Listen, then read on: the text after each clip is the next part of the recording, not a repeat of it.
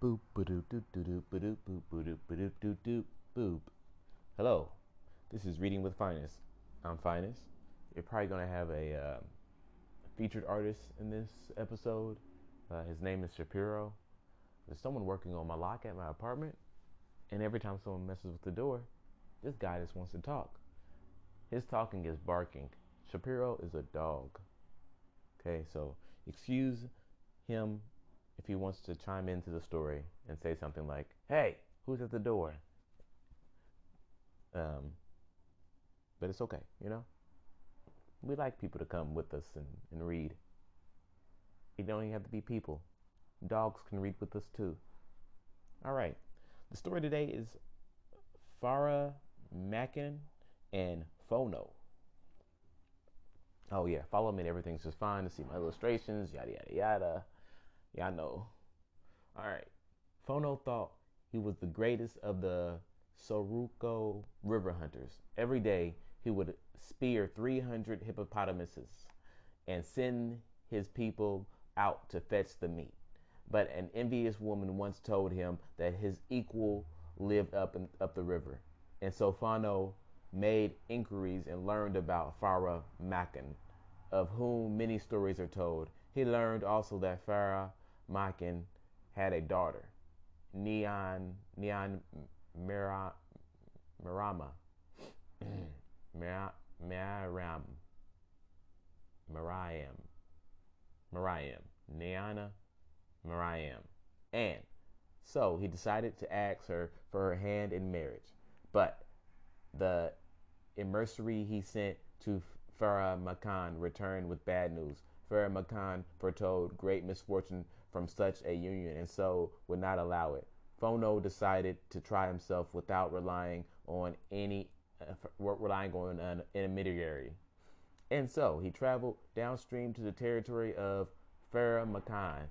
As Fono approached, Fara Makan knew why he had come and prepared a courtesy refusal. But Fara Makan's daughter saw Fono and fell in love with him. And she went to her father and begged him to allow her to marry the stranger who was coming. Very hesitantly, Fara Makan agreed, for he really could not refuse his daughter anything. But he knew in his heart that this action would bring misfortune. Still, he laid upon her a strong prohibition that she should not reveal to her husband any of the hunting secrets she might have learned as his daughter. She agreed to this. Then the two were married with a great feast. Fono and Niana Mariam lived in Fara Makan's town for some time. One day, Fara Makan and Fono went fishing together. Fara Makan returned with baskets of fish and loads of hippopotamus meat. But Fono did not catch anything that day. He returned disappointed and ashamed to his home, where Nana Mariam did what she could to console him. This happened again and again. Each time the two of them fished together, and Fono became most depressed. He complained to Nina Mariam, and she let slip at last that Fara Makan's success was due to the hunting magic he possessed, and that without it, Fono would never be able to match her father. After that, Fono began to bother his wife to reveal what she might know of her father's magic to him. She held out as long as she could, caught in this conflict of father and husband, and finally decided that she should teach Fono what she could. So she taught him the river magic her father had taught her, and he learned it well. The next time Farah Makan and Fono went fishing together, Fono was the one to catch all the fish and to spear the hippopotamus. Farah Makan caught nothing, and he knew quite well why this had happened. His daughter had broken her promise and revealed his secret magic for the river fishing to her husband. At the end of the day, they turned their boats back to the town and landed at the riverbank. Farah Makan immediately hurried away to Fono's house and broke in. As soon as he saw his daughter, he killed her. Then he dressed a slave woman in her clothes, telling the woman to impersonate Niana Mariam. He took his daughter's body away. Fono returned home and called out his wife's name. The slave woman answered, "Oh, Fono," and he knew at once that it was not his wife. He brought the woman into the light and saw that she was not Niana Miriam. And he guessed what had happened, for Niana Miriam had told him of her promise to her father. The next day, Fono went and called Fara Makan to go out fishing with him on the river. As soon as they were out of sight of the village, they pulled out their weapons and prepared for battle, each standing in the prow of his boat. Each hurled spears. The spears struck the water or the nulls of the boat, but did not touch the adversary. The shot arrows which bounced harmlessly away. The struggle continued in this way for some time until Fono felt himself weaken and feared that Fara Makan would get the better of him. So he turned his boat and sent it down the river so fast that the water grew white at the bows.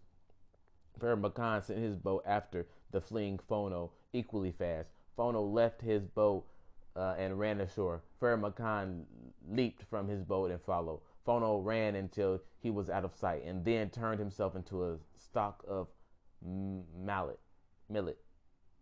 Fara Makan came running up after him and then paused when he couldn't see no man running before him. He looked carefully around and then saw the stalk of millet growing. He turned himself into a hen and began to peck the millet seeds. Fono became a man and ran away. Further on, he became a small watercourse. Fara Makan followed him to the watercourse, then turned into an elephant and began drinking up the water. Fono became a man and ran away. Further on, he became a tamarind tree. Fara Makan came up and stood in the shade of the tree and called his name, Fono. Hearing his name, Fono became a man once again, but when he met Fara Makan's gaze, he changed into a monkey and ran away. Some people say Fara Makan defeated Fono and returned home. Others say that he died in the pursuit, and others again say that the two of them are still chasing each other along the banks of the Niagara. What a good story, y'all. That was pretty cool. That was exciting. You know what was going to happen next. Who was going to catch who? Who was going to turn into what? All we know is there's a dead wife and a daughter in this story. R.I.P. You know, it was awful. Yeah, the moral of the story, I don't know. Listen to your father, I guess, or he'll kill you. Who knows? I don't know. But it was a great story all around. I enjoyed it. I liked the fight scene. Pretty adventurous. I didn't know what was going to happen, especially when they started shape shifting. I was like, wow. Once again, shape shifting gets these people out of everything. All right. Thank you for listening. This is Reading with Finance. Follow me at Everything's Just Fine. I have another podcast. It's Grandpa and Chill. You can see that or hear it on platforms. All right. There you are. Today's the day.